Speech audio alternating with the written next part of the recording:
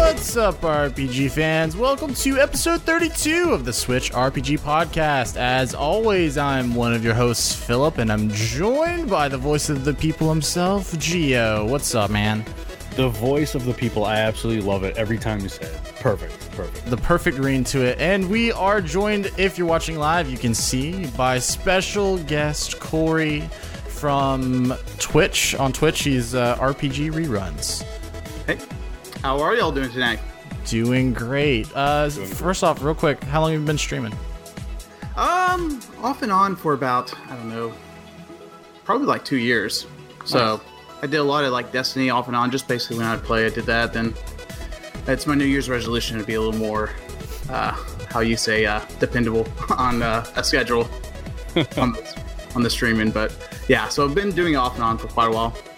Awesome. Cool. Well, it's great to have you on the show. Ladies and gentlemen, if this is your first time listening, first of all, we want to welcome you. And second of all, we want to let you know that this is the show from SwitchRPG.com that brings you exciting news, upcoming game releases, and all the latest in the world of RPGs on the Nintendo Switch platform, as well as the others. And this week, we've got a stacked show for you. Just absolutely huge news. We're going to be talking about the Video Game Awards, which will have already aired when you're listening to this on Friday. If you're an audio listener, if you're watching live, you'll know that we're recording the day before the Video Game Awards. So we'll be talking about what we think, and you can judge afterwards if we were terribly wrong or if we were right on the money. Then we'll be on the money for sure. Yeah, it's given. Geo's always on the money. Mm-hmm. Then, ladies and gentlemen, we'll jump into listener questions, and finally, we'll talk about other stuff in the side quest, including the shocking results from the poll last week. We'll get into that later. Anyway, let's jump right into the news. We're going to be talking Switch stuff first, and then we'll go broad with other platforms. Coming up first, let's talk Switch RPG Game of the Year. If you follow Switch RPG on Twitter, which you should be doing, you will know that we posted... First of all, on our website, we posted the Switch RPG Awards for 2018. That was compiled by our writer, Jeremy Rice. Did a great job there. And then all of the polls are in a single easy thread to find on Twitter, as easy as Twitter can be. And, Gio, do you have that poll up, or do you want me to read through it? You're going to have to read Okay, that's fine. Because I was actually... again, if you're watching live or whatever, I had your name and Corey's name mixed up, so I was doing some on-the-fly editing, and they're all... Look at this guy. All right, okay, so running down, we've got Best Turn-Based RPG. We've got Battle Chasers, Night War, Darkest Dungeon, Octopath Traveler, and South Park Stick of Truth. Corey, did you have a favorite there? I actually did. It was Octopath, but if you go by my Twitter result, I fat fingered it and put South Park Stick of Truth. So, I saw you calling for a poll edit earlier. I wasn't sure which one. It's almost 2019, and we can't edit a Twitter poll. Well, we can't even edit a tweet, right? That's still not a thing. So no, it stays. They should allow, like, I don't know, maybe 10 seconds or something. It's like, just fix a spelling error or whatever. Anyway, best for the record, it was Octopath. Best tactical RPG. We got Banner Saga 3, Disgaea 1 complete, Into the Breach, and Valkyria Chronicles 4. Corey, hit us with your favorite. I went with Valkyria Chronicles on this one. I agree. It was. I'd never played the series. I played the first one before it came out. Really enjoyed it, and then the 4 was just more awesomeness. Mm-hmm. And what was your thought on Best Turn-Based, Phil? Oh, yeah, sorry. I had Octopath. I had Octopath there. I'm the lone wolf, I guess. That's okay. I'm also going to have to do some on-the-fly thing. I realized that I'm not logged into Twitter because I was going to share the the leader currently for each of these categories. Okay, I mean, I'm actually logged on. I can give you that information right now. Okay. For best turn-based RPG, it's Octopath at 76%. It's kind of running away with that one. Myself, I voted for our Battle Chasers. I wasn't really. I mean, in terms of turn-based, I guess Octopath does a really good job. It's just for me, I don't know. Octopath just kind of lost it for me. I just really totally lost interest in it. Yeah, anybody who listened to the show kind of could see that coming because you were so all over Battle Chasers for weeks and weeks and weeks and weeks. And really, I think the only reason you kind of put it down was because other stuff came out. And then Octopath, I think it was like a 2-week window for you. And then you were just kind of done with it. So that was it. It was so repetitive and like, it just bored me. It still took it for me. It still took it for me. Yeah, I mean, there are other aspects. Like the battle system is different. It's different. There are other things that are really good about it. Like the music is really excellent. And there's, like I said, there's other things. It's just, I don't know. It just didn't do it for me. There's no, it was too spread out. It was too spread out, kind of thin with all the stories just not really tying into each other. And yeah, that's one aspect I think they could have focused a little more on. But when you're talking about the turn-based in general, I think they nailed it out of the park, like with actual turn-based RPG. Yeah. You're probably right. It's just Battle Chasers just did it for me. I couldn't put the game down. There you go. And with Octopath, it just didn't hold my interest. So that's why I went with Battle Chasers. Gio, go ahead and catch up with us. What was your tactical RPG choice? My tactical RPG choice actually was Into the Breach, mostly because that out of the 4, that's really the only one I've really played. Valkyria Chronicles really did interest me. It just wasn't in the budget, to be honest. So yeah, that also influenced my decision. Sadly, Banner Saga 3 was really the only one that I put any time into. I did do the demo for 4, and I really enjoyed what I played, but I just didn't. It wasn't in the cards for me to get it. So, but Corey, you said that was yours, was Valkyria Chronicles 4? Yes, but Into the Breach is a very solid tactical game. I enjoyed it quite a bit. I still have yet to play Banner Saga 3, so I'm sure it was pretty sweet as well. I definitely need to jump on that. It's on the list. Yeah, everyone's got the giant backlog, especially this time of year. That's my New Year's resolution. Did you say Valkyria Chronicles was leading that? Did we say? Yes. Okay. Yeah, they're at 42%, and then Into the Breach is at 28%. Okay. Best action RPG. We've got Child of Light, Diablo 3, Xenoblade Chronicles 2, and Ys 8, Lacrimosa of Dana. Corey, what'd you go? I went with Xeno. Shocker. Yeah, I think that one's going to run with it. But it's just for action RPG isn't one of my favorite.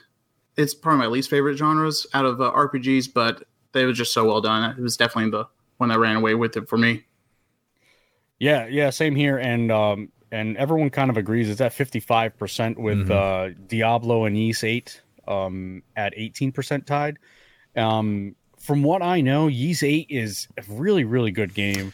Diablo 3, I've been playing the heck out of that too, and that's also a very good game. So, yeah, Meatball Sub from the site really evangelizes Ys 8 as a really great game. But I haven't played Ys 8, but I did play Ys Origins because it was on sale. I picked it up, and first playthrough was back in September. I really enjoyed that, so I assume. Yeah. I just think Xenoblade Chronicles 2 was just too much of a beast there. It's a powerhouse. And just so everybody knows, we understand that it came out technically in 2017, but I believe we said that we were going from Game Awards last year to Game Awards this year. So yeah, so everybody knows. 'Cause otherwise, they would have been snubbed by everything. Yeah, because it wouldn't have gotten into anything. So, and it deserves it. Of course it does. All right. Next up, we've got my absolute all-time favorite favorite subgenre, best roguelike. We got Crypt of the Necrodancer, Darkest Dungeon, Into the Breach, and Moonlighter. And just complete transparency, my vote in this one was completely meaningless. I knew nothing about any of these games, but I threw it in with Darkest Dungeon just because. I mean, you just learned about what a roguelike is. So, I mean, yeah. I did have a vote in this. I voted for Darkest Dungeon. I absolutely love the artwork. I love the narrator in this. I like the battle system. I think to me, it's the best. I've played two of the four. Moonlighter did interest me. Again, not in the cards for me quite yet, but Darkest Dungeon, man. Yeah, I haven't played Moonlighter yet either, but it's on my list. But yeah, Darkest Dungeon, it's a sweep. That was by far the one that for roguelike, I thought I just ran away with it. I mean, from the narration, the artwork, it will take your soul though too. You can't get attached to anyone. Yeah, you don't get attached to any hero. It was a really fun game. That was definitely top of my vote as well. It's a close race though. It is very close. So you have the top three is Darkest Dungeon at 31%. Moonlighter at 29, Into the Breach at 27. So it is very, very close. With 3 days left, that's anybody's vote. Yep. Best casual RPG. Up next, we got Dragon Quest Builders, Pokemon Let's Go, Undertale, and Yonder Cloud Catcher. Corey, go ahead. So this is kind of how you were with roguelites. I haven't really played any of these games, but I have wanted to play Undertale, so I just haven't played it yet. So that's where my vote went. So okay, for me, Undertale, it doesn't interest me. It's I don't know. It just doesn't do it for me. Dragon Quest Builders. Oh man, that game I played it with my son. That game is so boring. Pokemon Let's Go it got my vote. To me, that's probably the only one I can really be familiar with, I guess. Although, it's not your traditional Pokemon game, it's still got my vote. It's not your daddy's Pokemon. No, it's definitely not my Pokemon. This is another one like. I played a little bit of Dragon Quest Builders, so that's where my vote went. Yes, I voted against the machine. I didn't go Pokemon Let's Go. So I went Dragon Quest Builders mainly because of the concept. Like I love the concept for it. I'm excited about Dragon Quest Builders 2. So that's where my vote went. Cool. Who's leading? Pokemon's at why did I even ask? Why did I ask? Best studio. This was an interesting one. Best studio. We've got Monolith Soft, Neon Falcom, Square Enix, and Stoic Studio. This one kind of broke my heart a little bit, having to choose between a couple of these. Why are you shaking your head? No, because I know you're not voting for Square Enix, so I mean, you can just automatically cross that off the list. I know you have a really special place in your heart for Stoic Studio, and well deserved. Neon Falcom. I mean, I guess you could put NISA. Is it NISA? NIS America? Yeah, I'm sorry. Mm-hmm. Because they're kind of the same company. And they put some quality games out as well. But yeah, so what was the problem here? Okay. So Monolith Soft because they only put quality. All right, Square Enix because they put quantity. Well, they have promised quantity, and then Stoic because I think that they have put quality.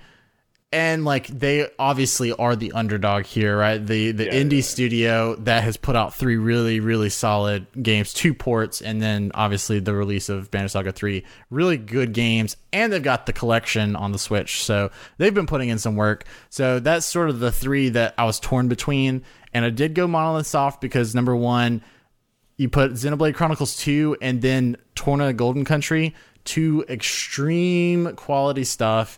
And they did Xenoblade Chronicles 2 with they were understaffed because they were helping with Breath of the Wild. So, I mean, just like a great story. And then also I'm not giving my vote to Square Enix because I'm not voting on promised potential when they could screw it all up. So, no faith? That's me in 2018. So I was the same. I went Monolith Soft. I mean, yes, for Xenoblade Chronicles 2 and then Torna, the support they've been giving Xenoblade Chronicles 2 with the DLC, the quality of the DLC, and then you have Torna, which is an expansion, which is it's like a full game in it of itself. Again, yeah, it had to go there. To me. Yeah, it's a clean sweep. I'm going to echo a lot with what Philip said, but Yeah, Monolith. Up next, best music. We've got Octopath Traveler, Transistor, Xenoblade Chronicles 2, and Ys 8 Lacrimosa of Dana. Corey, what'd you think? For me, I went Octopath, and one of the major reasons for myself was just the little details and the music, and when you're in the battles, how it changed with the chapters. I know Gio probably didn't get that far into the game, but when you got to different chapters, the battle music would change. It was those little details, and it was really, really well done. So that got my vote. Yeah, whatever. Gio, you going to go ahead and say that you put Xenoblade Chronicles? I didn't actually. I didn't. You know what? I like the music. This one was the hardest one for me. I actually enjoy the music in Octopath. I enjoy the music tremendously in Xenoblade Chronicles 2. Ys 8, I for YouTube I put together the audio files, kind of like a playlist type of deal, and I was going through a lot of the Ys 8 music, and a lot of it is really, really good. And I actually just did a recent playthrough for Transistor. That's what got my vote. Not because it's the most recent, but just the atmospheric music throughout the game. It was so cool. The main protagonist doesn't have a voice, except she sings and hums, but again, it's in the background, and I thought it was kind of spine chilling at times. It was really, really cool, really well done. Transistor got my vote here.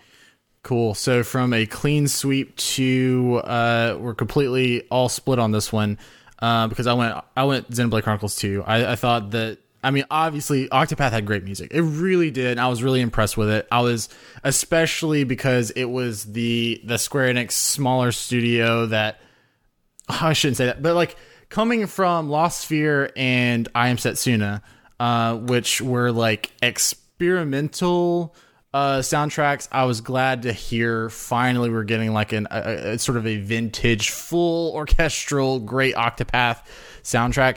But I went Xenoblade Chronicles 2 because, man, the variety and the sort of grandioseness of that soundtrack and some of the maps that I would go into, I would just sit there and just listen. It was great. And so actually, probably I do the same thing. I don't generally listen to just kind of background music for game soundtracks, but Xenoblade Chronicles 2 is actually one that I do that for. So really, really cool. Really good soundtrack there. Excellent. Next up, we've got Best Vocal Performance, starting with Banner Saga Series, Octopath Traveler, South Park Series, and Transistor. Gio, why don't you go first?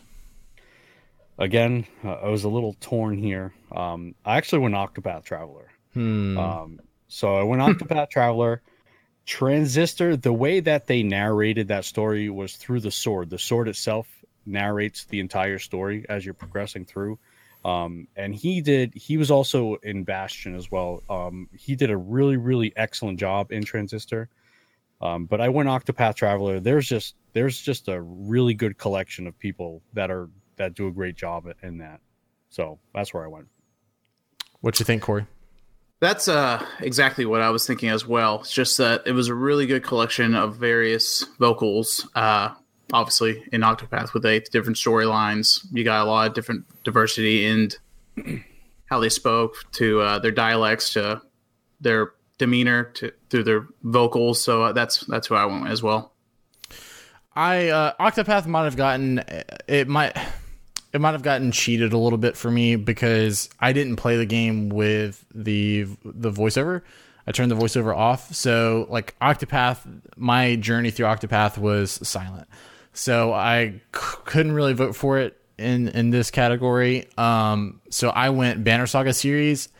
And some people might wonder why that's really in there, because Banner Saga doesn't really have voice acting for the majority of the game. And I kind of struggled with choosing that because of that reason. But then the sort of explanation that I gave myself was, you know what? But the voice acting is very purposeful in that game because it's reserved for these really pivotal moments in the story and these kind of like with the music, Corey, what you were talking about with Octopath, when things are change, like when chapters would change, you'd kind of get that shift in tone, and they would use voice acting to kind of do that, and they did it extremely well. Actually, my only one of my big criticisms of it was that I wanted more. Like, I thought that the acting was so well done. I wish that the whole game was voice acted. So that's why I went there. I think it was well done. Best budget RPG, we've got Blossom Tales, Dragon Sinker, Into the Breach, and West of Loathing. Corey, what'd you think? For me, this was easy for me. I went West of Loathing. I played over the summer when I was waiting on. There wasn't a lot to play, and it cracked me up so many times, and I just had a really, really fun time with it. It was just really well done, and yeah. I've only played one game in here, and it's Into the Breach. So I mean, I kind of had to vote for that. I mean, I'm looking at the tallies here, and West of Loathing is almost at 80%. 209 votes. With quite a number of votes. I was about to say, this category is through the roof with votes. Like, what's the deal? Well, I'll tell you what the deal is. If you look at the retweets on that, the West of Loathing developer retweeted it. But also the Blossom Tale developer retweeted it as well. Now, Blossom Tale does interest me quite a bit, just because it looks like Link to the Past. It probably plays a little bit like it, so it's really one of my all-time favorites. I do need to give it a shot, and I want to play West of Loathing. That one looks really cool, really funny. I just didn't get it when it initially released, but it's on my list.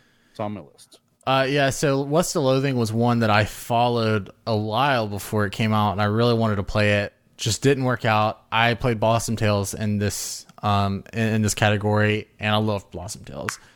Absolutely adore Blossom Tales. So I went. That's where I went with this one. But I've heard nothing but good things about West of Loathing, though. Yeah. All right, and last but certainly not least, we got our Nintendo Switch RPG of the year. And in this category, we've got Diablo 3, the game that never dies, Octopath Traveler, Xenoblade Chronicles 2, and Ys 8 Lacrimosa of Dana. Gio, where is your chip falling here? It's Xenoblade Chronicles 2. I played so much of that game, probably close to 200 hours, just the main game. And there, like you were saying, there were times where you just kind of just standing there, taking it all in. There was so much to do. The battle system, once you learned it, it felt like a rhythm game. You're just kind of flowing, and I felt like I was a professional, finger masher, button pusher playing that game. I absolutely enjoyed the hell out of that game. Corey, go ahead. Corey? I went with Octopath Traveler in this one, and the reason why I did that is because I feel that it has more impact in maybe what future Switch games will have in store for us. The fact that they did the 2D HD, which kind of, in my opinion, kind of revolutionized how older RPGs can look on the Switch and how they can redo them successfully. So, and I loved just how the thinking outside the box to make an RPG different. I really, really appreciate that. So all the factors with the music, thinking outside the box, and maybe showing Square and some other developers what they can do for the future RPGs. That's why I got my vote. Hey, if it wakes Square Enix up, then it's my game of the year too. No, I went with Xenoblade Chronicles 2 for all the reasons that Gio said, and I just, there was a charm about that game that it clicked with me in ways that a game hasn't in a very, very, very long time. And look, Octopath Traveler was a real close second for me. It has a very, very, very special place in my heart, but Xenoblade Chronicles 2 just edges it out. And they're two very different games. So yeah, they are. And that really is the cool thing about that list there, is that is 4 extremely different games. Really different. Any snubs? Any snubs there for RPG of the year, do you think? I mean, I think it's a decent list there. I mean, considering like I said, we have the 4 there, and the top 2 vote getters are Octopath and then Xenoblade. So I can't think of anything else that could be on the list. Gio, I know you and I talked about this a couple weeks ago. Mario plus Rabbids is a game that was really good, and the people who played it love it, but it doesn't really get a lot of buzz.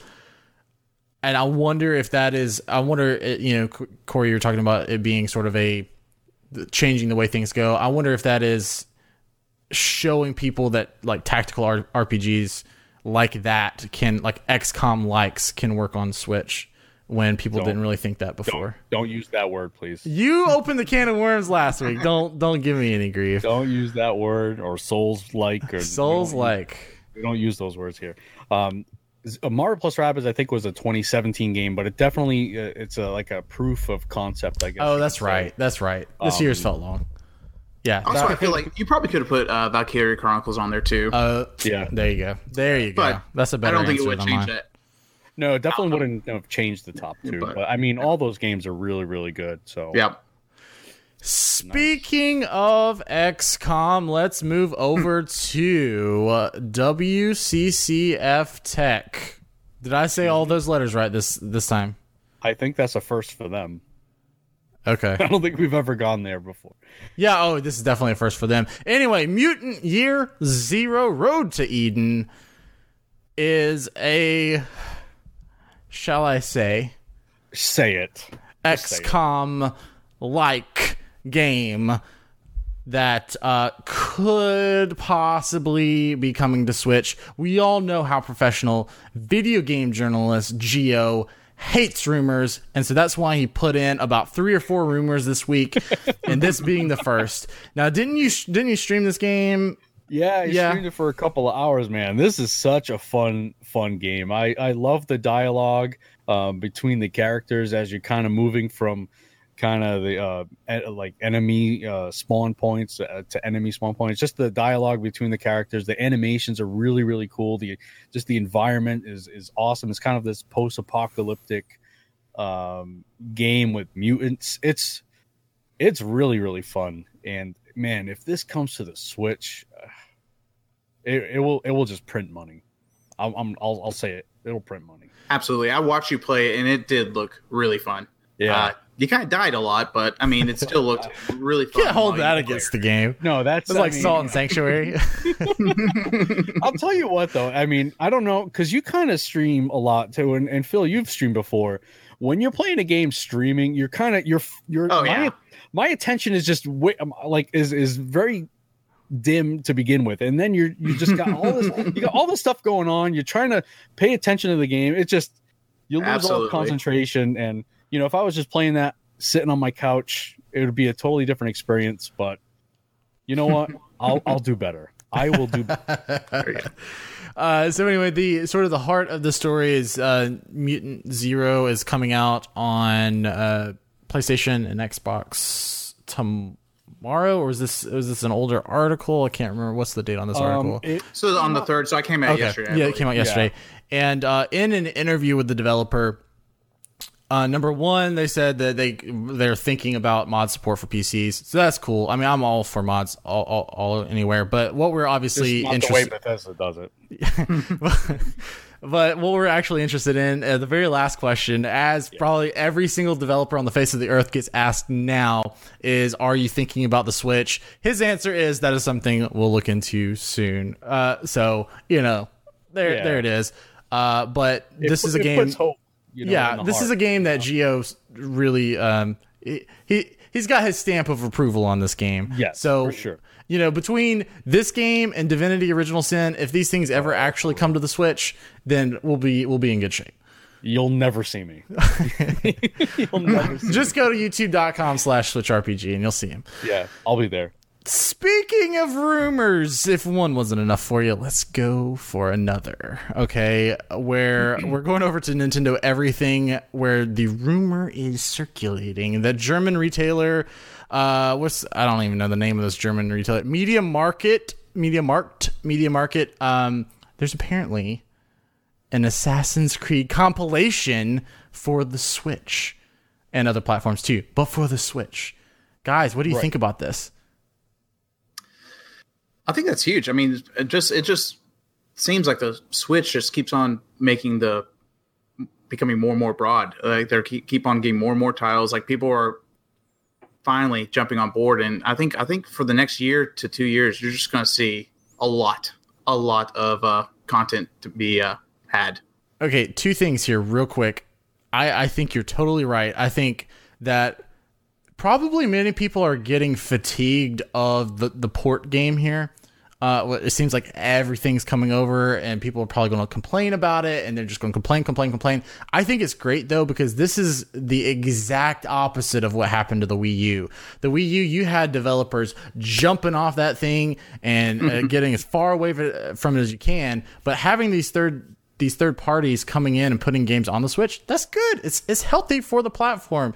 Yes, we still want to get games made for the Switch. That is our primary concern. But if we have Assassin's Creed, if this gets another life, these older games, if they get a new life on this platform that millions of people have, I think that's great. Number two, the biggest question of all, and I love the fact that Gio, you put this in here, because my question to you is Assassin's Creed an RPG? No, it's not. Yes. No, it's not. But a lot of people consider it an RPG, I guess. But I mean, it's just one of those titles that have the big name behind it, and it just shows you that the Switch is one of the big boys in the playground here. Developers are putting higher or more games that need more power, and it's looking great on the Switch, and all this is excellent. But I don't even like Assassin's Creed, to be honest with you. It's not one of my things, but I know a lot of people love it. And I've never finished an Assassin's Creed game. I don't think anyone ever has. No one's truly finished an Assassin's Creed game.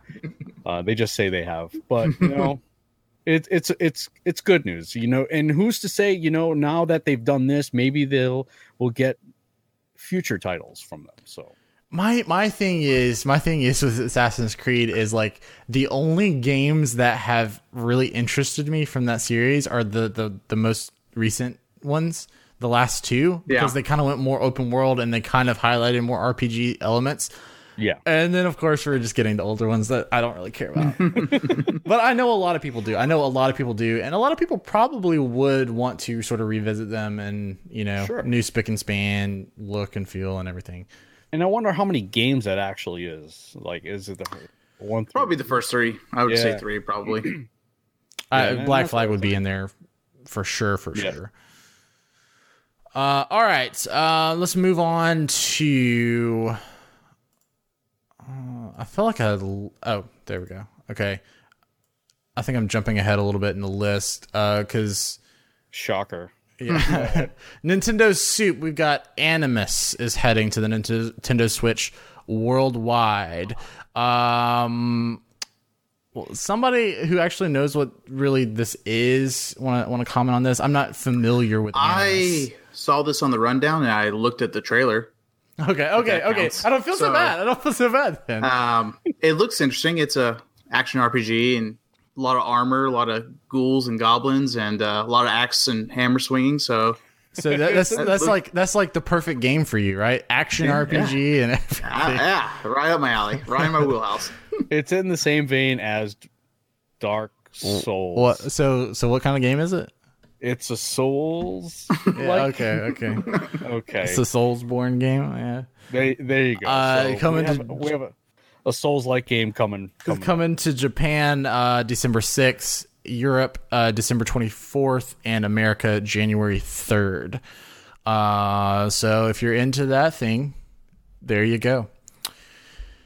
All right, on to something that might interest all of the hosts on this panel here. Perhaps we are going back in order now, guys. Coming from Stealth, the Nintendo tweeting master himself, Intelligent Systems has announced that there's going to be a Fire Emblem Expo next year. Now, my question is that May 4th or is that April 5th? So it says Saturday on there, and I did some investigating, and in May and April, the 5th or doesn't fall on it. So I don't know. Maybe I didn't do enough. Maybe that's maybe. Oh boy. I'm gonna pull It could up. be May 4th. It's a way. Just double check that, Matt. Yeah, here we go. Oh, boy. I'm carrying over one real quick. This is Saturday is the Southern math. 6th. Oh no, it's May. Okay. Single. May the That's 4th be with you. May 4th. 4th. Yeah. Okay. Here we go. Yeah, Star Wars Day. out. All right. Okay, so May 4th, 2019, Fire Emblem Expo. Stealth has, as he does, given us his sort of predictions here. He's got that we'll see Fire Emblem Heroes, Fire Emblem Three Houses, which, according to him, will have a release date by then, which makes a lot of sense. And then a new Fire Emblem remake for the Switch, Fire Emblem Three Houses character for Smash. Gio, what you think? I honestly hope that Three Houses was getting released before this. That's what I was thinking too. I was hoping February. Exactly. That's That what would be perfect. I thought that was already the case, but then when I read this, I was like, okay, I guess it's not. This is how backlogs start. This is Right. how it all starts. I mean, is it a possibility that maybe they'll show some DLC off then? I mean, but why have an expo then just for DLC? It doesn't make any sense. Well, there's a lot of other things. Like if they port some stuff over, and which kind of makes it sound like, from the way I'm reading it, that there's going to be the remakes for Switch and stuff like that. So they may announce the remakes coming to Switch, and then hey, we also have DLC. I mean, that's a lot of content. Do you think it's enough content to warrant an expo though? Probably not. It probably means that we're going to be waiting Oh, Yeah. for Three Houses. I'm a king of wishful thinking here. Yeah, because what, guys? I mean, the level of things that at least Stealth is predicting. Doesn't that just feel like maybe a Fire Emblem related direct or something? You know, Yeah. Why have an actual like big on? Is this going? Does this have the potential of being like a Square Enix type deal where there's really nothing? What do you mean? Just Square. show off Okay, all think the stuff? The Square Enix. The Square Enix thing at E3, right? Where it showed a lot of things, but all things that we already knew. Like that's kind of what this feels like. I mean, this is like a bunch of things that either aren't really meaningful or we already know.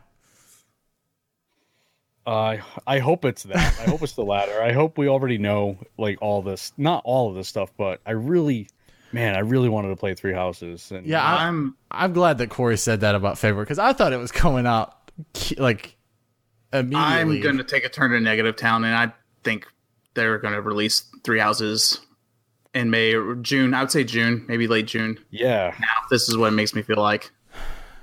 Could What it were the be? initial thoughts on the release date? Did they ever say anything, show anything? Did they say spring? I thought they said spring. yeah, I did What too. do you think we could get? It could be shown in some directs. It could be we could get sort of a little media blitz. Do you think they dare do an out today?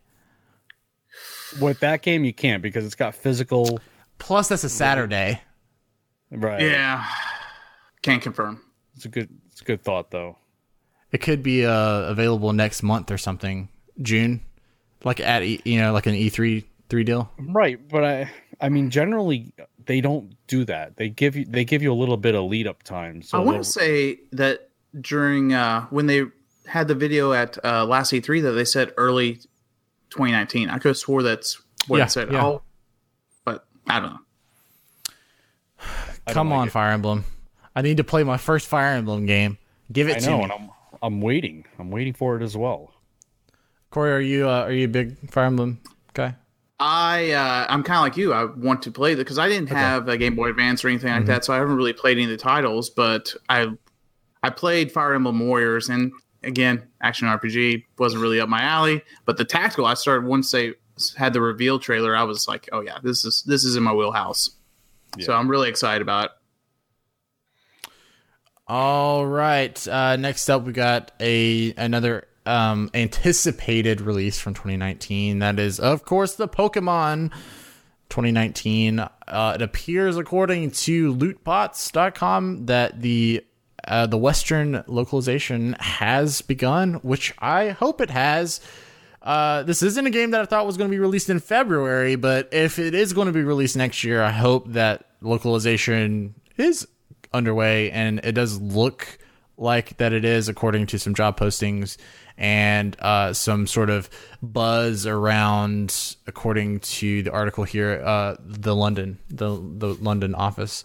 So, guys, hopeful for that Pokemon. Yeah. Let's just say I've yet to catch them all.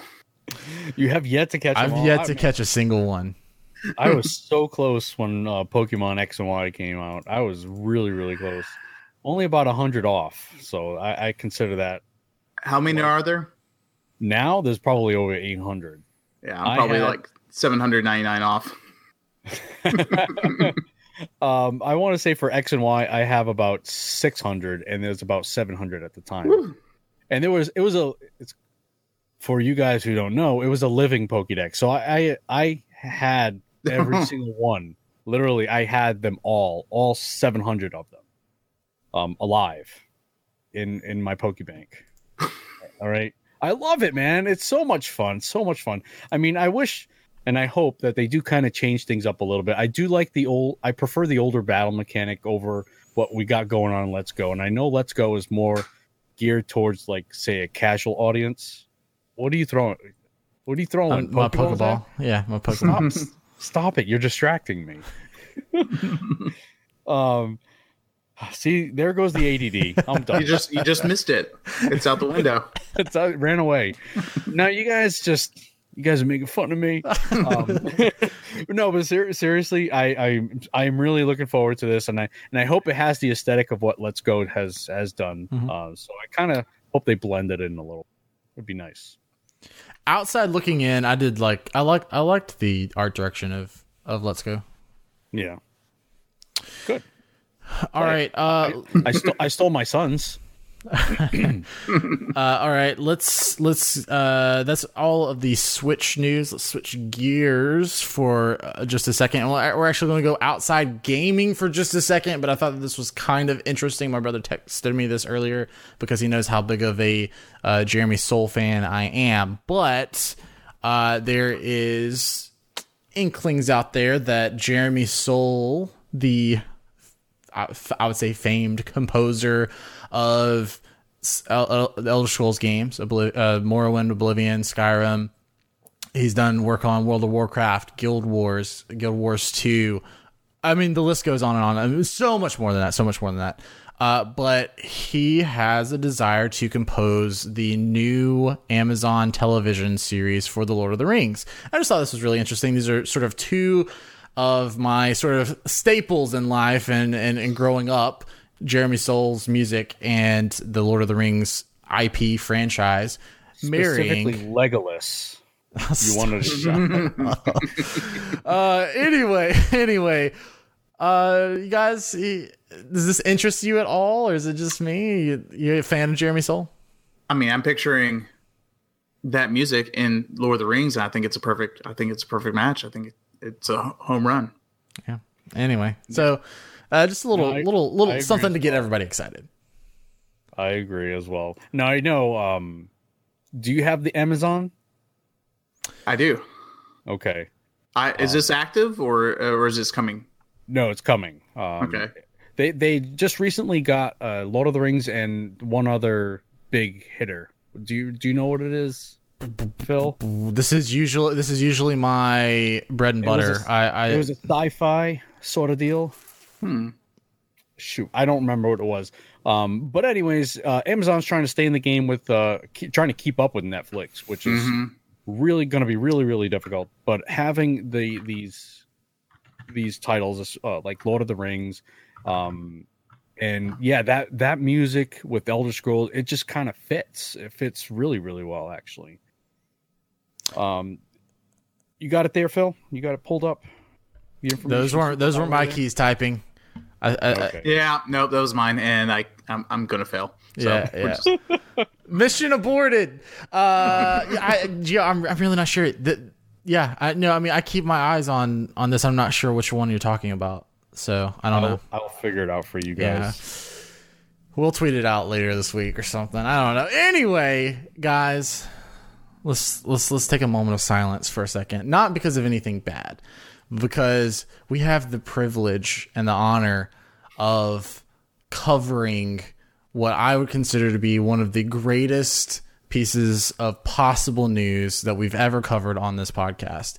And that is that I'm going to give it a second for me to cue the music, but that there will be Dragon Age news coming from BioWare at the Video Game Awards. Let's just, all right, yes. Could be Dragon Age 4. Could be Dragon Age 4. Could be Dragon Age Mobile. We don't know. It could be nothing. It could be another slew of mediocre, comics for all. I'm kidding. I love the comics, by the way. But anyway, we got this story going all over the place. We included an article from GameSpot. I'm just going to read a little bit here from it, and it says the Dragon Age franchise has been quiet since 2014's Dragon Age Inquisition. That's a little untrue because you did have the DLCs, but anyway, but that's set to change soon. BioWare's Casey Hudson says that the company is preparing to say more about its plans for the series sometime in December. If you've been following these blogs or myself and Mark Dara on Twitter, you know we're also working on some secret Dragon Age stuff. Dragon Age is an incredibly important franchise in our studio, and we're excited to continue its legacy. Look for more on this in the coming month, though I won't tell you where to look. That was coming from GameSpot. This is coming from a link that died, VentureBeat.com. And it says that Dragon Age 4 is at least 3 years away. There's more stuff from Casey Hudson, but it's possible that we could see the reveal, at least a title screen or something at Video Game Awards. I'm almost too scared to be excited. I hear you. I will take anything though. I mean, I love Dragon Age as well. Like it's I've played it, every single title. It's awesome. It's great. It's one of the best RPGs on the market. And what? Yeah, it's facts. I mean, you can't argue it. It's just facts. And then also with, like you said, like there's comics and this being 3 years away, I would not be surprised if maybe, I don't know if this would be the venue where they do it, but maybe they'd say like, hey, we have a Netflix series coming out. You think? Oh! Ooh! Think possible? Ooh! You think? I mean, with Castlevania doing so well, you know? Okay, all right. Since you're the one that opened that can, that can of awesomeness, then we'll go down this path. Put on my tinfoil hat here. Yeah. It's possible. They are so committed to multimedia stuff. They've already got a movie. Granted, it wasn't that good, but and I've said this. We've Gio and I have played the game of what should be a movie. I said Dragon Age. I said do its own story. That's what they do in the comics. They tell stories from other parts of the world featuring other characters and stuff. I would love it in the Castlevania style. That sort of drawn, slight anime tinge. Man, I feel like it fits the aesthetic. Do it. Bring it on. Yes. But also bring on Dragon Age 4. Yeah, that too. But please don't make it numbered. I want another subtitle. I'm a sucker for the subtitles. I don't think they will. I don't think they will. Yeah, it still bothers me that there's this Dragon Age domination. Yeah. Like that. Look, there's also been an incredible amount domination. There's been an incredible amount of sort of buzz about some remasters too. I mean, I would take that. I don't know just how viable that is, how reasonable that is, but I have seen on Reddit and Twitter, there's a lot of people kind of, thinking that it's a possibility. I don't know if I'm there yet, but I've said before, I would take, especially a Dragon Age 2 sort of remaster, in a heartbeat. I think it'd be interesting. What is also interesting is that Dragon Age 2 is now backwards compatible on Xbox One, and it was the free with gold. So Dragon Age is back in people's minds now. They're just trying to give the game away is what they're doing. Oh, God. Here, just take it. God. We don't want it. You have it. My God. You know what? I like the game. I really do. I'm only giving you guys a hard time. Okay. All right. Go finish one and then come back and tell me. Anyway. You know what? I would love to finish Inquisition, except it takes me forever just to, like, I don't know, get from point A to point B with absolutely zero things going. Yeah, that's true. That's true. All right. But it does that in Breath of the Wild, but I love that one. Yeah. So whatever. And last thing we got in here, and we're kind of going to skip it for now because we're going to do that in side quest. But for those who didn't know, if you're listening to this on Friday, the Game Awards was last night. Go watch a highlight video if you didn't catch it live. But there's going to be a bunch of stuff going on. I've got an article here that gives a rundown of all the things to expect. But we're going to kind of do our own predictions in the side quest later. So we'll refer to this later. For now, that wraps up the news, and we can jump into what we've been playing. And since we do have a guest on, Corey, why don't you lead us off with what games you've been playing this week? Absolutely. So I actually just finished a review for God Wars. It's a tactical RPG on the Switch, and it was a really great game. Really enjoyed it. A lot of Final Fantasy Tactics vibes, but throw in anime and manga into it, and that's kind of what you have there. And then been playing a little bit of Overwatch. I can play that occasionally, throw that in there. And I just started, actually last night I started Golf Story. I got the physical copy and I started Golf Story. Baby. Not very far at all, but it's the opening scenes and everything just made me laugh out loud a little bit. I think I'm really going to enjoy that. Yeah, going back to you talking about laughing in West of Loathing, if you like that real quirky humor and it's kind of dry, man, Golf Story made me laugh out loud probably the most of any game I've played on the Switch. And I haven't played West of Loathing, but man, I loved Golf Story.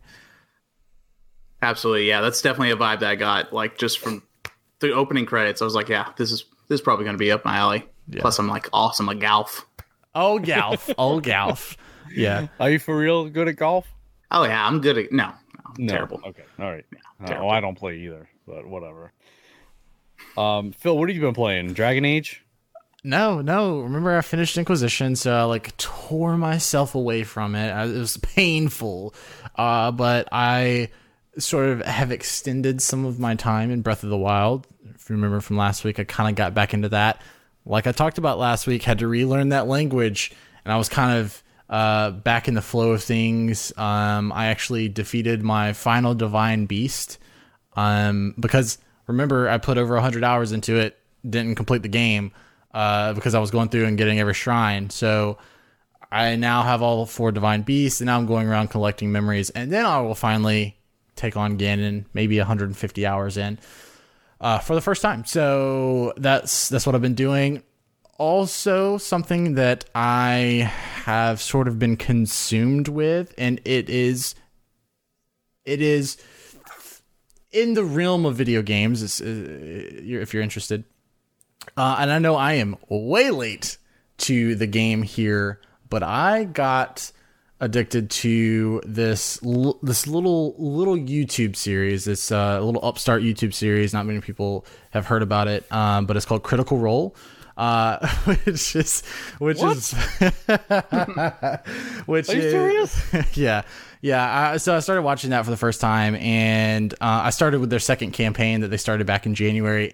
Absolutely adoring it, and the way that sort of really ties into video games is, if you're one of the 3 people out there that doesn't know what it is, it's voice actors playing D&D, and we are talking. I texted my friend. I was like, dude, this is like half of every voice in every video game ever in a single game. And it's DM'd by Matt Mercer, and oh my God, like, just, he's so phenomenal, and he does all the voices. Really, really good. He's such a good DM. And then it's played by his wife, Marisha Ray, who's, in a lot of things, Travis, I lost his last name, Willingham or something like that. Liam O'Brien, Laura Bailey. It is a great cast. Ashley Johnson appears in it as well. So just a phenomenal cast, and they do the voices for their characters, and it's just really cool. So anyway, if you haven't watched Critical Role and you're halfway interested in D&D, go check it out. I am a lot of way interested in D&D. And I've been watching Critical Role for a little bit now, and they actually, in Divinity Original Sin, there's something called Game Master Mode, where you can actually simulate the experience of playing D&D. It's available on PC, it's available on Xbox as well, and those guys do it with Divinity Original Sin. Really? And yeah, it is. I think they just played it like a couple hours. It is phenomenal. It is so funny. All of the guys there that are in Critical Role, they are hilarious. They are so funny. And their characters from their first campaign actually appeared in Pillars of Eternity 2, I believe. Yep. So all of their actual D&D characters voiced by themselves. They are voices in everything, and it's so cool whenever one of them will like give me a tinge of something. I'm like, oh my god, it's that guy. So, and I think Matt Mercer's in Overwatch, isn't he? The cowboy man, McCree, High Noon Man. Yeah, High Noon. I think he's the voice of him. I'm your Huckleberry. He's in everything. I feel like if we're talking about the breadth of things that people have been in, it's like Nolan North, Troy Baker, Matt Mercer. Like you get those three guys, and it's like probably like 78-80% of games ever created. Yeah, for sure. Yep. All right. Well, Corey, sorry. I'm sorry. Yeah. No, McCree, he is. Okay. Yeah. Gia, what have you been playing? Let me go get a drink. Okay. Go ahead. Go ahead. Okay. I don't even care. So yeah, I finished Transistor. I've been playing, still playing Diablo 3, and I started Mutant Year Zero. We talked about Mutant Year Zero, and man, I really hope that comes out for the Switch, because I can imagine just taking that on the go, playing it whenever I feel like it at work. I mean, not at work. Yeah. So I've been diving into those games. I still have Red Dead Redemption 2, just chilling out there. I played like an hour maybe of that game.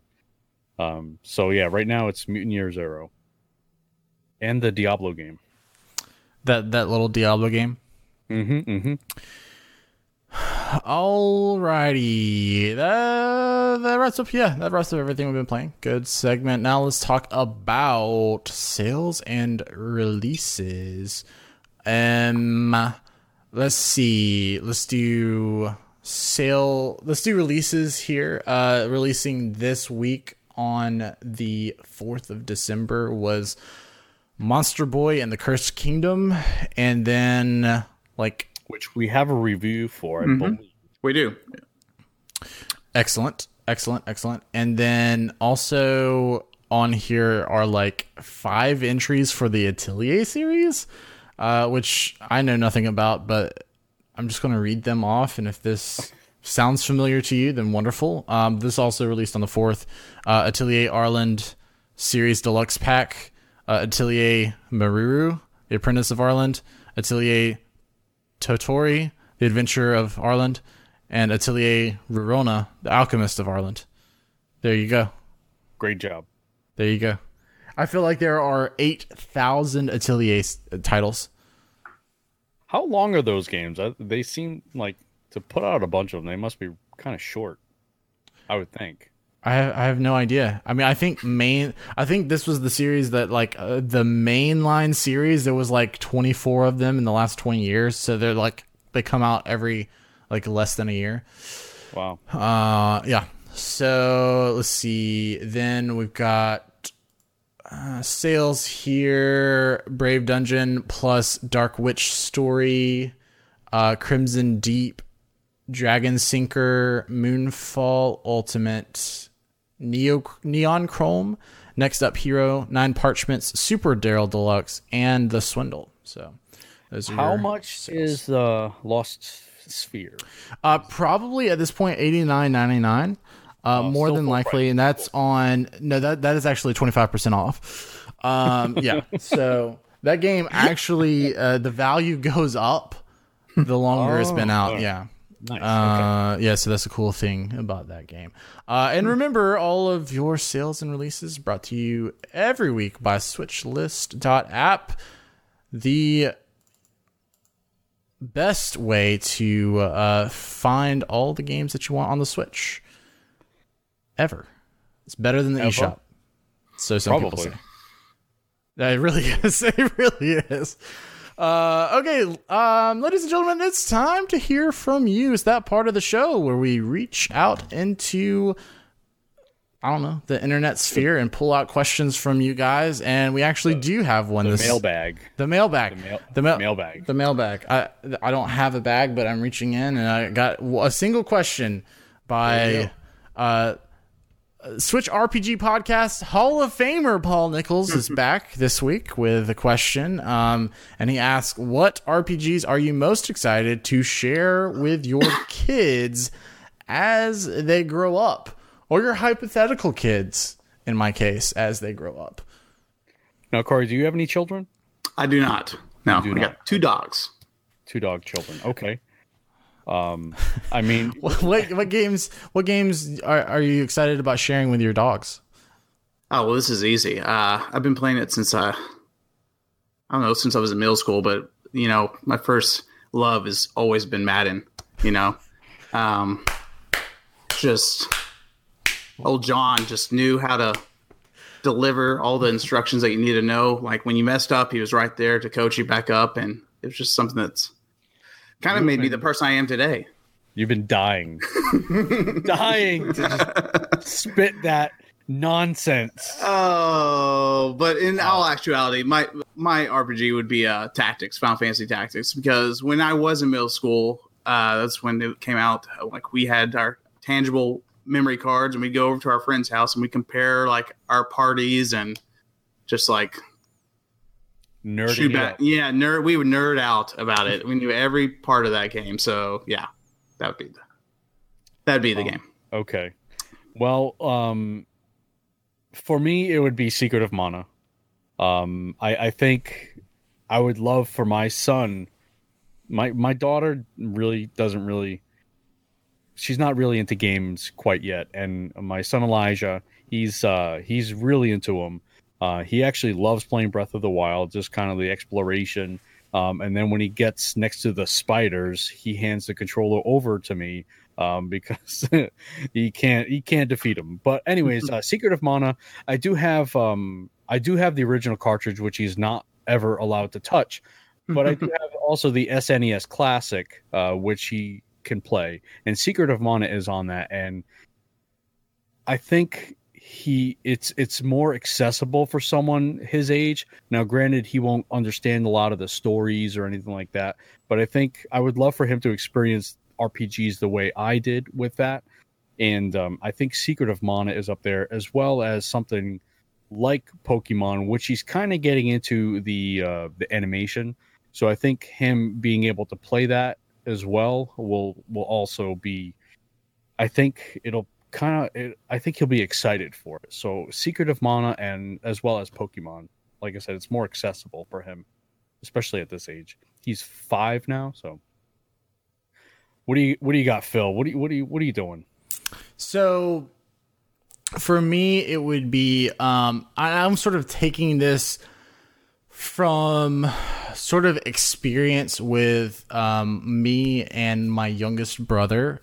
He is 12 years younger than I am. So when he was sort of at that age where he started understanding video games and things like that, so like 5, 6 years old, I was late teens, so like 17, 18, 19 years old, and sort of the first game that we both loved at the same time, and I was able to sort of introduce to him, and then he took it way beyond, you know, my love for it, and it's just his favorite thing in the world is Kingdom Hearts. And so mine would be like the original Kingdom Hearts, which I think has loads of nostalgia for me and just loads of memories. And I think that is a game that can span generational gaps if you played it when you were younger too, I think. And you know, it incorporates Disney characters and things like that. Mm-hmm. So if they've kind of grown up, if you've introduced them to the world of Disney, then it is sort of a good first step into the world of RPGs. It is loosely RPG, right? It's very action oriented, but I think that is a good one. And like I said, I already have sort of that experience with my, a brother who's a lot younger than I am. And he absolutely loved it. And it was cool for me to see sort of his passion grow for it. And one of the neatest things for me is for me to have introduced that to him. He go and beat Kingdom Hearts 2 when he was like 6. And I was like, did I even know how to hold a controller when I was 6? Like, I don't even know. And then, and then now he is texting me news about Kingdom Hearts 3. And like, he's so excited about Kingdom Hearts 3. That's like his entire world right now. And, you know, he's getting news that I pay attention to this stuff, and he's like still beating me to some of the news for Kingdom Hearts 3. So it's just been a really cool experience watching him grow up with that series. And so with my hypothetical child, it would be Kingdom Hearts. No, I mean, granted, yes, you guys don't have children, but you can bring something, like you said, you for growing up, you know. Yeah, for a younger, I was just this game just popped in. I don't remember what you did in it, but Quest 64. I mean, that's a little okay. A little N64. You just move around, and you had a wand, and that's all I remember from it. Had RPG elements. Gio doesn't remember that because he doesn't like that. The N64 doesn't exist in his memory. Actually, I see it right over here next. I might even just throw it away. He's gonna do it. He's gonna do it on stream one night. It'll still show up. It'll just show up back in the same spot. They're indestructible. I believe I have like 4 of these stupid consoles. Let me just see this thing. He's just gonna stream one night, just like setting it on fire. I think if you put a game in there, you're playing the game, you set the console on fire, the game would still work. Well, your first problem is that it's not like the neon green version. Oh, I need the Mountain Dew? No. Yeah. Turok. No. Yeah. No. It's not even it needs to be like transparent. No, this thing's going in the trash. All right. Of all the consoles I have, that's the least played one. And it's the one I have the least amount of games for. It's just the controller's terrible. The game. Oh boy! There we go again. Thank you so much, Paul Nichols, once again for that great question. And ladies and gentlemen, if you would like to tweet at us and let us know what you think, what game would you like to share with your kids, or games have you already shared with the kids if you have them? So let us know. Tweet us at SwitchRPG. All right, guys. Hang on a second. Pack your bags. It's time for a side quest. I'm taking my N64 with me. Because it's the only console worth taking. Anyway, before we jump into this week's side quest, which is going to be all about the VGAs, the Video Game Awards. Gia, why don't you take us back down memory lane here, and we bring in... Last week, we talked about what language of an animal would you like to learn, and we had a little bit of a face-off. Why don't you tell the good people what the final results were for that poll? All right, I'll have to pull up the results. Now, the 4 options, okay, were dolphin language, whale language, wolf language, and... kitty cat language? Is that what it was? It was lion language. Thank you. Lion language. King of the jungle. Now I'm sorry, I'm kind of just stalling while I find the tweet here. So anyway, Geo had dolphin and whale. He brought that to the table. I brought wolf and lion, the two greatest animals in the animal kingdom, to the table. Corey, did you have an opinion? Did you have either way on this? There's no doubt. There's no doubt that it's whales, because they can tell you where all the sunken treasure is at the bottom of the sea. Oh, I mean, and then you become a billionaire. but I think dolphins could probably do it better. They can't dive that They far. can't get that far. Okay. Yeah. You're right. You're right. Yeah. And when you're right, you're right. I couldn't even get the dolphins to swing through the stinking rings in Echo Jr. on the Sega Genesis. Well, the Well, first that's because you can talk to them. No, if you were speaking the same language, you'd be all right.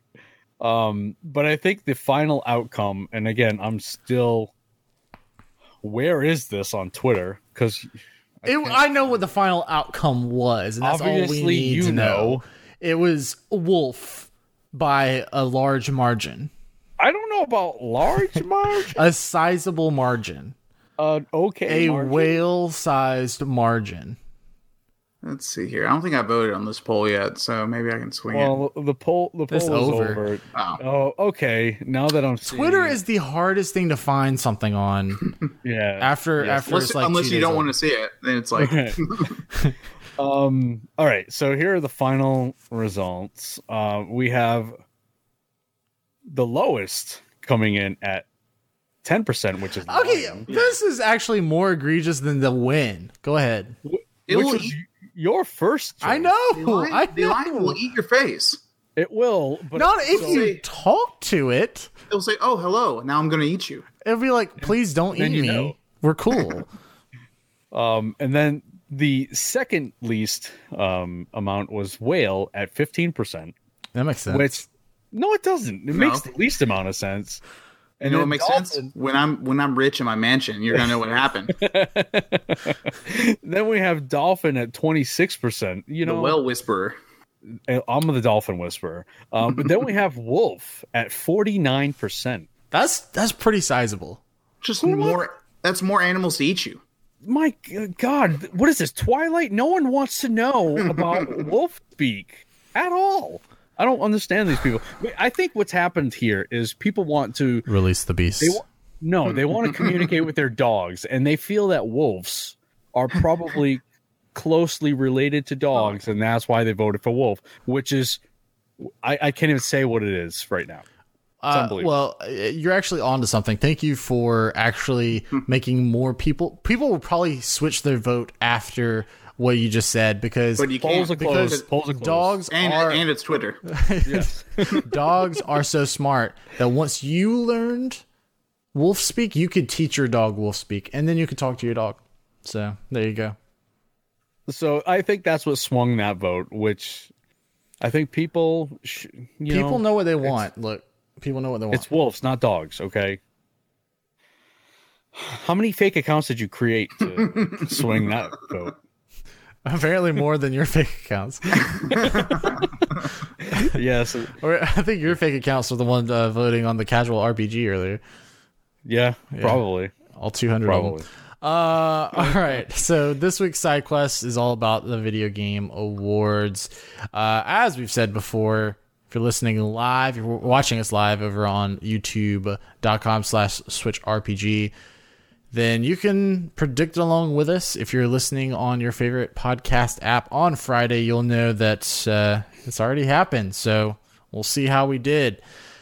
But Geo, anything you feel you want to go, like, swing for the fences. Swing for the fences. Anything that you would love to see? You mean kind of really like shown to us? Yeah. I'm okay. As far as thing like Metroid, I really want to see Metroid 4. I want to see something other than just the title screen, but I'm really interested in, we talked about this in a previous episode, Obsidian's new game, whatever it is. I want to know what it is. I have a feeling it's going to be something tactical, because that's really kind of what they're known for. If it's something similar, the same vein as Fallout New Vegas, I'm all in. So I'm really interested in what Obsidian has for us, as well as I really want to see. I want to see something about Metroid, for sure. Corey, you got something you want to see? I don't have anything off the top of my head. I just want that wow factor, that they're like, oh, wow, I wasn't expecting that. And then get the hype train going on, and it rolls right into the next year, and then it's gaming season all over again. So that's kind of my hope. Just something. Mm-hmm. I am going, I guess, somewhat unrealistic. Like, I just don't think that this would happen. But it's the game. It's the video game awards. Anything can happen. Last year, Zelda had a pretty big presence. With Breath of the Wild was huge, winning Game of the Year, right? It won Game of the Year, right? I'm not making that up. You could be right. You might be making it up. Did I make that up? Did it win Game of the Year? It was Game of the Year in our hearts. Yeah, true. Anyway, it won a bunch of other awards, but then it also had it also had the DLC drop that night. That was a big splash, right? So I would love to see what's next for Zelda, because you had a game that took the world by storm, that so many people loved, that gave us the Zelda series in a way we'd never seen it before, changed the face of open world games. Like, an open world game could not be the same after that, because it did so many different things with physics and the actual definition of open world. What does Zelda look like now?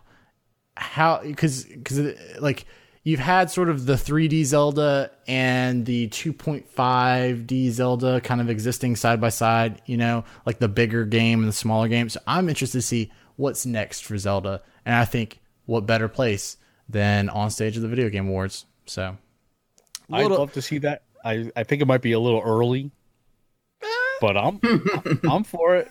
And yes, Zelda did win Game of the Year, as well as many other things. Also, obviously, completely unrealistic, because Corey came on the show and is probably going to break my heart tomorrow night. But something Dragon Age TV show wise, oh my god, that'd be great. Yeah, it's done. Yeah, it's already there. Available tonight on Netflix. Let the binging begin. Oh, for sure. Okay. So, Gio, how do you kind of want to handle like predictions and things? Or the site that you linked doesn't have the categories and the games. Mm-hmm. I have them on. You have them in front of you? Well, like when I Googled it on my phone, it just has a nice little neat. It has a Game of the Year, multiplayer Game of the Year, independent game, fighting game. Okay. It has all the games listed, not with all the nominees. Role-playing game. Yeah, I just kind of like we did with our list here. I'd like to kind of run through gotcha, it. Gotcha. And I think getting an article from Forbes about this is a bad idea. VGA Awards nominee. And it's weird that the Avengers 4 director is going to be there as well. So we'll be getting. It's going to be a crazy show. It's going to be a crazy show. It's very different than what your expectation is. It's got so many different things going on. Last year there was music, right? There were. I think they had Zelda Orchestra there. They had the weird dude from A Way Out? Yeah. That developer. He's going to be back. So who knows what he's going to do? Blank the Oscars. Yeah. So it will definitely be interesting. So IGN does have the nominations and the categories. There are a ton. Yeah, right, there are. So we're not going to go through all of them. But let's just go maybe best score / music. Okay. Again, I haven't played all these games that are here. I played some of them. But for best music, we have Celeste, God of War, Marvel's Spider-Man, Ni no Kuni 2, Octopath Traveler, and Red Dead Redemption. Corey, go. Yeah, I'm definitely going to go with God of War. Just the whole score, like when you were in battle, you felt the battle and the music going on. It was really awesome. God of War, okay. Yeah, and I'm keeping a tally. I'm keeping a tally so we can look at it later. Okay, so best score music. I also are we allowed to vote for the same thing? Yeah. Okay, I've got to go God of War too. That is the soundtrack that it is funny. My boss at work he doesn't have a PlayStation. He doesn't own a PlayStation. But when I played God of War, heard the music, Bear McCready is just an absolute monster. He is such a good composer. And I went to my boss and I was like, look, I know you don't even have a way to play this game, but please listen to the soundtrack.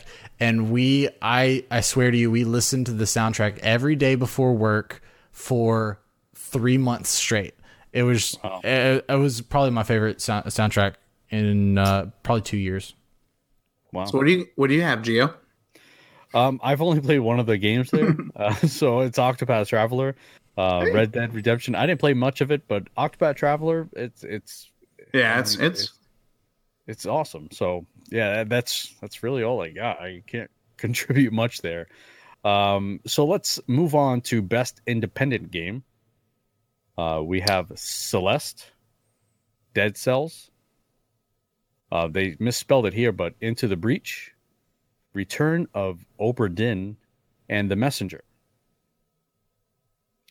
For me, it's going to have to be Dead Cells. And I understand, I think Celeste will probably win this category. But out of those, I think Dead Cells is the best independent game. Because I think Celeste is also up for Game of the Year. Yeah. Yes, it is. So it's definitely not going to win that category, but it should win this category. Yeah.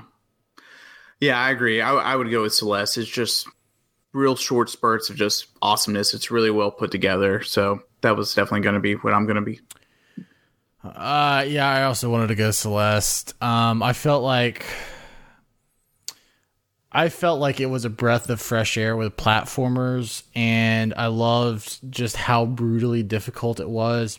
But the developer thought about that and gave you like an assist mode. I think that the game was just as smartly crafted as it was a good solid game, and the visuals I thought were really well done for a graphical style that has kind of been done. I thought that between the graphical style and the way that it felt, the physics to it, the weight to it, I thought Celeste takes it. Cool.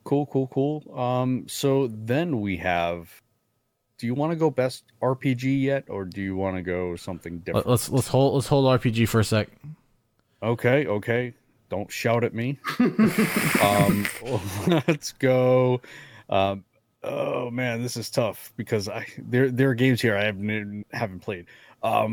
Let's just go quick. Best ongoing game with Destiny 2, okay. Fortnite, No Man's Sky, Overwatch, Tom Clancy's Rainbow Six Siege.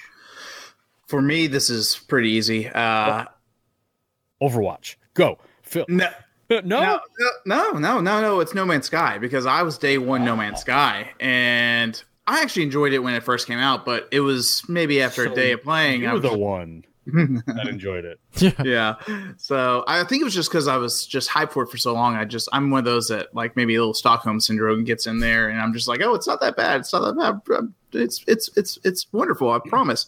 But then I didn't touch it. So I played it for maybe a week, I guess, and then I didn't touch it. And then whatever they called this last update over the summer, I was like, oh, you know what? Well, let's pop it in and see what it is. It has changed immensely. It was kind of the experience of having to relearn the game again. I died a lot, but yeah, it's just incredible that, one, they didn't give up on the game, and two, that they've done what they have to the game. It's just really good. They just did another update. Yeah, I think Xbox helping them out, kind of pull them out of their grave, really helped them out. I would love, and Gio, you and I talked about this a couple weeks ago. I would love for No Man's Sky to win something, to just sort of honor Corey, like you were saying, their stick to it. That's not my choice for this category, but yeah, I mean, I would love that for that team. Yeah, it's going to be Fortnite. Yeah, it's going to be. That game has just taken over. Now I work in the school system. You want to? I mean, that's just everybody is talking about Fortnite. The Fortnite is just all over people's mouths. It's just nuts. Yeah, Fortnite was my choice here because look, I don't think it should win Game of the Year like some people have it going for, but like it's got to win something in my mind because for a game to take over the universe like it did and smartly, for it being a game that wasn't Battle Royale to begin with, to be a complete shift in business model and to be successful at it, to go from being just PC to being on basically every single device in a single year is just absolutely astounding. And love or hate the game, I think that what they've done with that game is just super smart, and they deserve some sort of recognition. It was incredible, and I was day one on Save the World. Like I played the original. I was like, well, this is pretty fun, but then just to see what they've done, like it's crazy.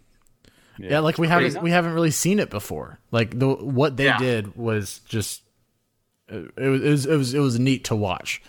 And not only is it on everything, it plays well on everything. Yeah, everything. Yeah, that's a great point. And you can play everybody on everything. Mm-hmm. Yeah. You can play. You can be on PS4 they playing. Tore down the wall. Yeah. Well, I said PS4. I don't know. Is it? I don't know if it's okay. It's at the very least it's on a beta trial, but yeah. Well, I mean, like cross play. Yes. Okay. Yeah. If they did that, then they quite literally did what nobody has ever been done before. Yes. That speaks volumes on itself. That Sony would budge on anything. That I didn't think they would bow a knee to anybody. Fortnite made them do it. But to be able to definitely play with somebody from Switch, Xbox, and iPhone, that's pretty incredible. And for it to be halfway decent is just incredible. Yeah, for sure. Next, we have Best Action Adventure Game. Now, for me, this is kind of a group of death here. So we have Assassin's Creed Odyssey, God of War, Marvel's Spider-Man, Red Dead Redemption 2, and Shadow of the Tomb Raider. So I played God of War, Red Dead, and Spider-Man, and those were all really, really good games. But God of War is just, it's another level. Yeah, I say because I want to. Yeah, a lot of these games are in Game of the Year, so whatever wins Game of the Year will win this. So this is kind of like the runner-up category. And Marvel Spider-Man did get a lot of hype and praise, but I don't think nearly as much as say God of War or Red Dead Redemption. It was really good, but it's no God of War. I mean, you could feel the axe like hitting your hand like through the controller. It seemed like it was just, and then you would go from a fight scene, a dragon's jaw would fall around you, and you be stoic, and then you go and it just seamlessly go into the next scene. It was just a beautiful game, and it's just another level. I think God of War, just kind of a sneak peek, will win Game of the Year. So Red Dead Redemption 2 is winning Best Action Game here. That's what I feel. Okay, so just to be different, because I hear everything you're saying about God of War, and I think that is super strong contender. I think we might be overlooking how much a lot of people loved Assassin's Creed Odyssey. Like, a lot of people liked that game. Yeah, a lot of people liked that game. Because it took a lot of what Origins did, and it just kind of improved upon it. I mean, and it did give a lot. Now, I mean, this is sort of a shot in the dark, so that we'll have some difference. But I'll be rooting for Assassin's Creed Odyssey in this category. All right, not me. Right, and then see, why do they have a Best Action game and then Best Action Adventure game? Yeah. All right. Well, I'm skipping best action game. Okay. So, I don't know. What do you think? Maybe I think RPG, yeah, best game? yeah. I think that's what we do now. All right. Let's just go to what we care about. What? Maybe strategy game that has a lot of. Oh, where's that? Do you want me to just roll it off real quick? Sure. Yeah. Okay. The games are Valkyria Chronicles 4, BattleTech, Banner Saga 3, Into the Breach, and Frostpunk. All right. Valkyria Chronicles 4 will take that. I think a lot of people like Into the Breach. It's probably going to win best in. Is it? I think they're in another category. But Valkyria Chronicles 4, I think, will take that one. Yeah, I think you're right. Can you read that list again? Because our Yeah. IGN article does not have strategy.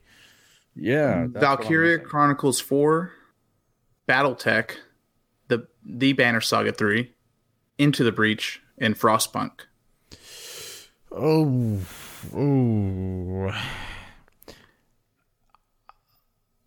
Yeah, I think I've got to go VC4.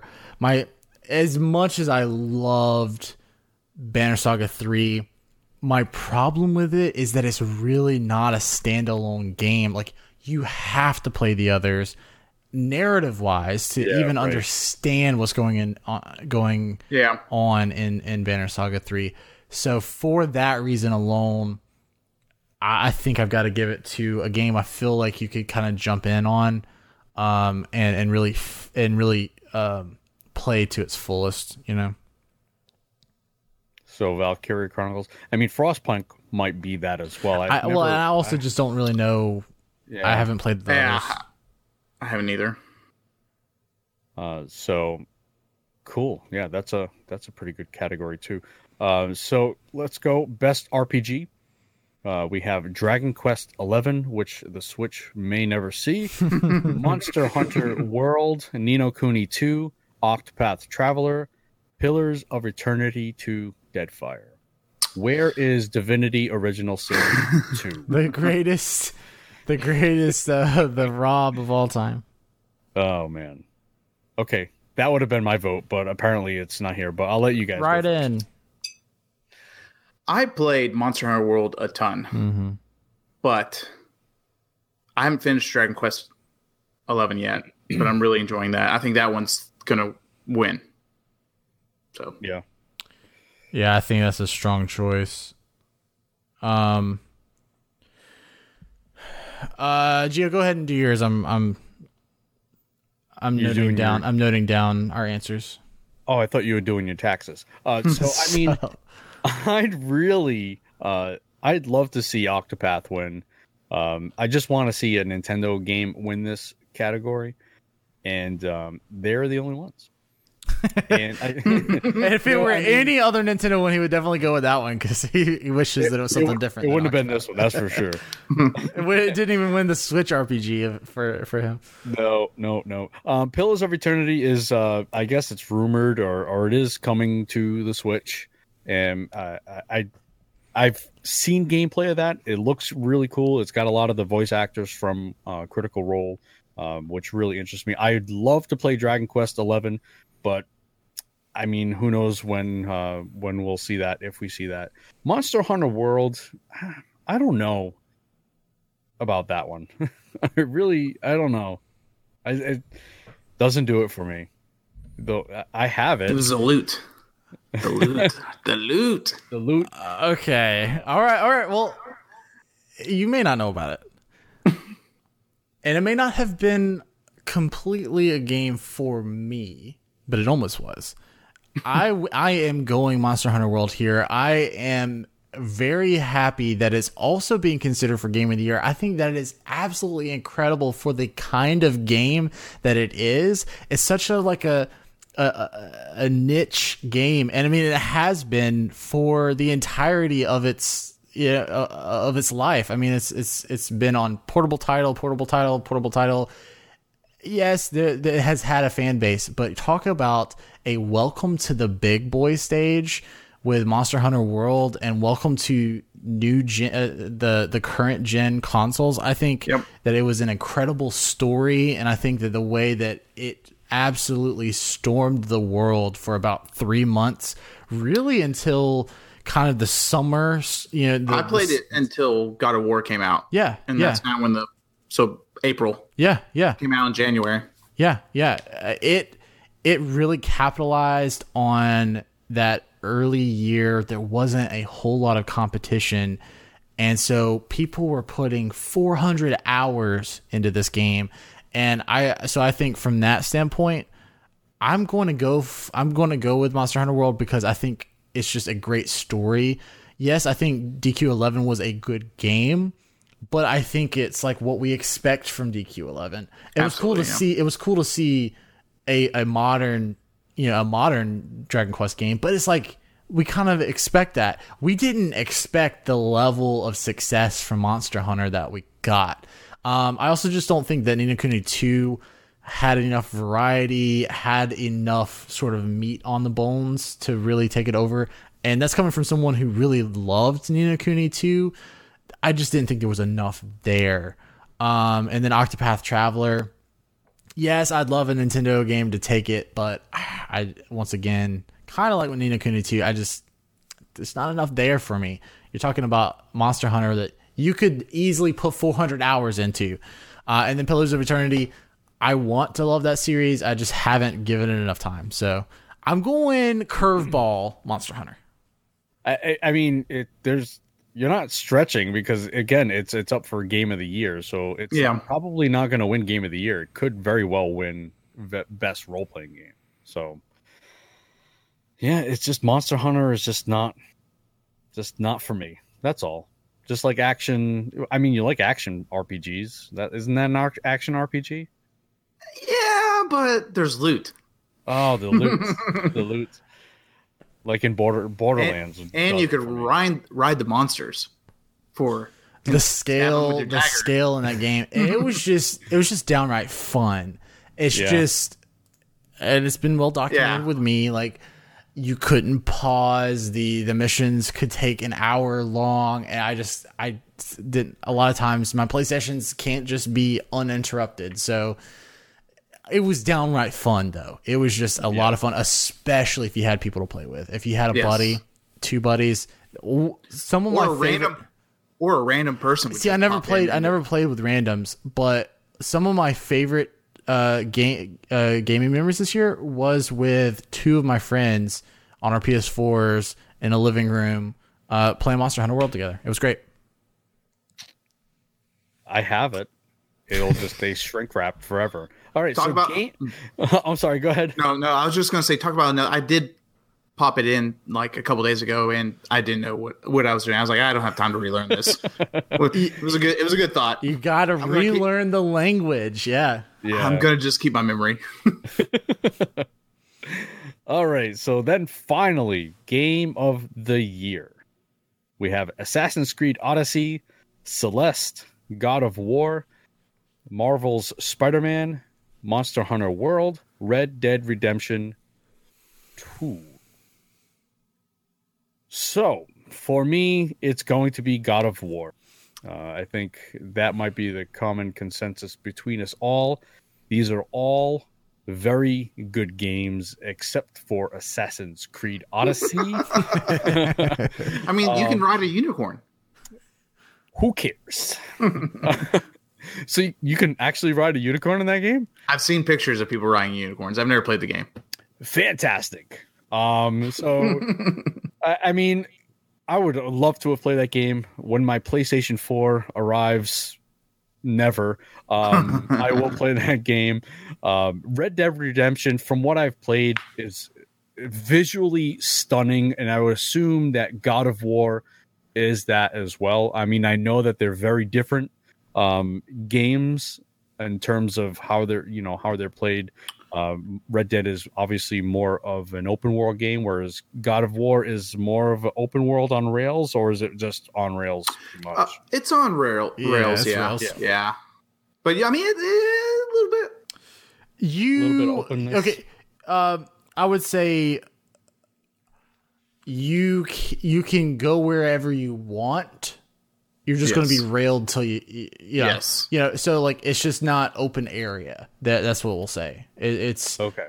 You can go wherever you want to. Once you get to a certain point, you can travel back, but it's kind of corridored in a way, but in a way that you don't really feel it. No, exactly. And yes, that's it. Completely agree with that. You don't feel like you're kind of being guided. You kind of feel like there's sometimes when you do, obviously, but for the most part, you feel like you're the one doing it. I've never played a game that I felt like I was doing so much of it as God of War.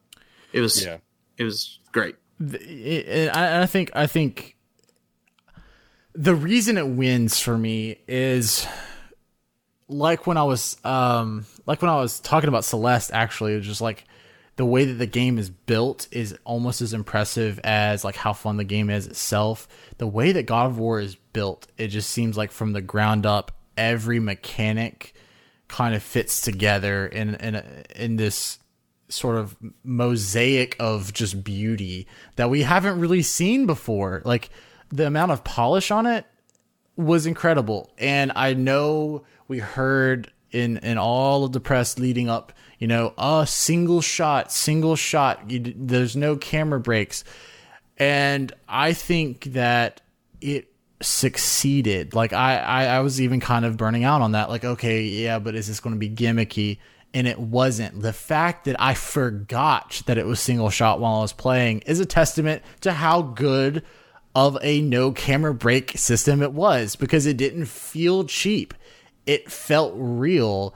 And I think that the fact that there were no like camera breaks for cutscenes really helped with the corridors, because one of the most well-known corridored game of all time is Final Fantasy 13. One of the reasons the corridors are so bad is because you can't go left or right, and every 4 steps there's a cutscene that breaks you. So you're going 4 steps, cutscene, 4 steps, cutscene, and you feel claustrophobic. But God of War, even when cutscenes come in, it's just like an extension, and the camera's moving around you and it feels like an open space. So whenever you get control of him again, which sometimes I sat there waiting for the cutscene to continue and realized I'm supposed to be walking, that was just really cool. It was just a really unique gaming experience. And on top of that, it was just fun and a really good game. And I also think because time has passed, Corey, like you mentioned, it was back in April. We forget just how big of an impact the big footprint that it left. I mean, we're talking 10 all over, hundreds on most every site that reviewed it. Right. I mean, that is monumental. I think we're all in consensus here that God of War will be the victor here. And two, I feel like Red Dead Redemption 2 kind of came out a little flat. I don't know. I mean, I know it got some high scores, but I didn't really feel the love for it like I thought I was going to. No, I mean, I'm sorry. Go ahead, Corey. No, I would say that it is a little divisive, a little bit, slightly, not even counting into like how it's doing the online now, but just the fact that, I don't know, I enjoyed it, but some people didn't like the pacing of it. Some people didn't like I guess they just had more, maybe after playing God of War, they just expected a little more of a polishness on some aspects. But I think like when you're playing a Rockstar game, like it's a next level Rockstar game in my book, but it's not, I don't think the accomplishment is quite as grand as what God of War was able to do. Yeah, and they had some negative publicity going into the game. Release as well. But you're right. There are some, only from what I played, there are some pacing issues. The animations, kind of just by looting, it just kind of throws that game pace off. You go to loot a chest, and it just takes forever to do that. But I also think that probably, and I'm not saying across the board. I'm really kind of talking about myself here, but because of just how successful GTA 5 has been over the years, and just the juggernaut that has grown into, I guess I was expecting what Rockstar did, you just, it's going to be flawless. But at the end of the day, it's still a Rockstar game. So there is going to be divisiveness. There is going to be controversy there, no matter what they do. So that, this probably did release exactly how could have been expected. I was probably just sort of a little blinded by that juggernaut that is GTA. Yeah, and their games continue to grow. It's not like an ongoing game, but their game continues to grow. Even GTA 5 is currently being played a ton, especially online. So their game will continue to morph into whatever it is when their next release comes out. So, but it's definitely, there's a lot of replayability with Red Dead because it has online. God of War I don't think there's any replayability there, but it is quite, from what I've heard, especially from the way you guys talk about it, it's quite an adventure. So, awesome. Very good. Excellent. I've run out of water. Just checking something here. Yeah, cool. All right. Well, great discussion, guys. And like we said, if you're listening to this Friday, let us know how we did. I've got our answers official right here. They're in the books, so we'll be watching tomorrow night, see how they did. You can tweet at us and or jump in Discord. We've got a Switch RPG Discord, which is discord.switchrpg.com. We've got a channel just for that, so get in there. If you want to watch the show with some friends, it's a great place to be. So that is actually going to wrap up what I think has become the longest episode in Switch RPG podcast history. What? So if you are listening at this point, thank you so much for being along for the ride. And we want to thank Corey of RPG Reruns for being along for the ride with us as well. Thank it's been you. Great absolutely. having Thanks you for on. having me. Yeah, absolutely. It was a blast. And thank you once again, everyone, for listening and for interacting with us, answering our side quests last week and sending questions this week. Keep them coming. Remember, you can always get in touch with us by tweeting at us at SwitchRPG and also hitting us up through email. That is podcast@switchrpg.com. And then remember that you can listen to us, you can watch us live every Wednesday night at youtube.com/switchrpg, and that we go live at 9:30 p.m. U.S. Eastern Time. I said it correctly this week. And you can listen to us on your favorite podcast app every Friday. And if you like what you hear, remember you can head over to patreon.com/switchrpg. Throw us $1 or $2. If not, you just being a part of the community is what we love. Remember, ladies and gentlemen, if you love Switch stuff, you want to head over to switchrpg.com for all kinds of Switch RPG content, articles, podcasts, YouTube. It's all the great stuff. Until next time, ladies and gentlemen, I just want to leave you with this thought. Leave you with this thought. Back in 1986, a little sports game was created. It was called Madden. It was developed by none other than Bethesda Game Studios, one of the greatest RPG makers of all time. Just want to leave you with food for thought. Thank you, ladies and gentlemen. Have a good week. You're the tiger. Oh my god. Good. You're the tiger. Goodbye. We're leaving. So long. See you, everybody.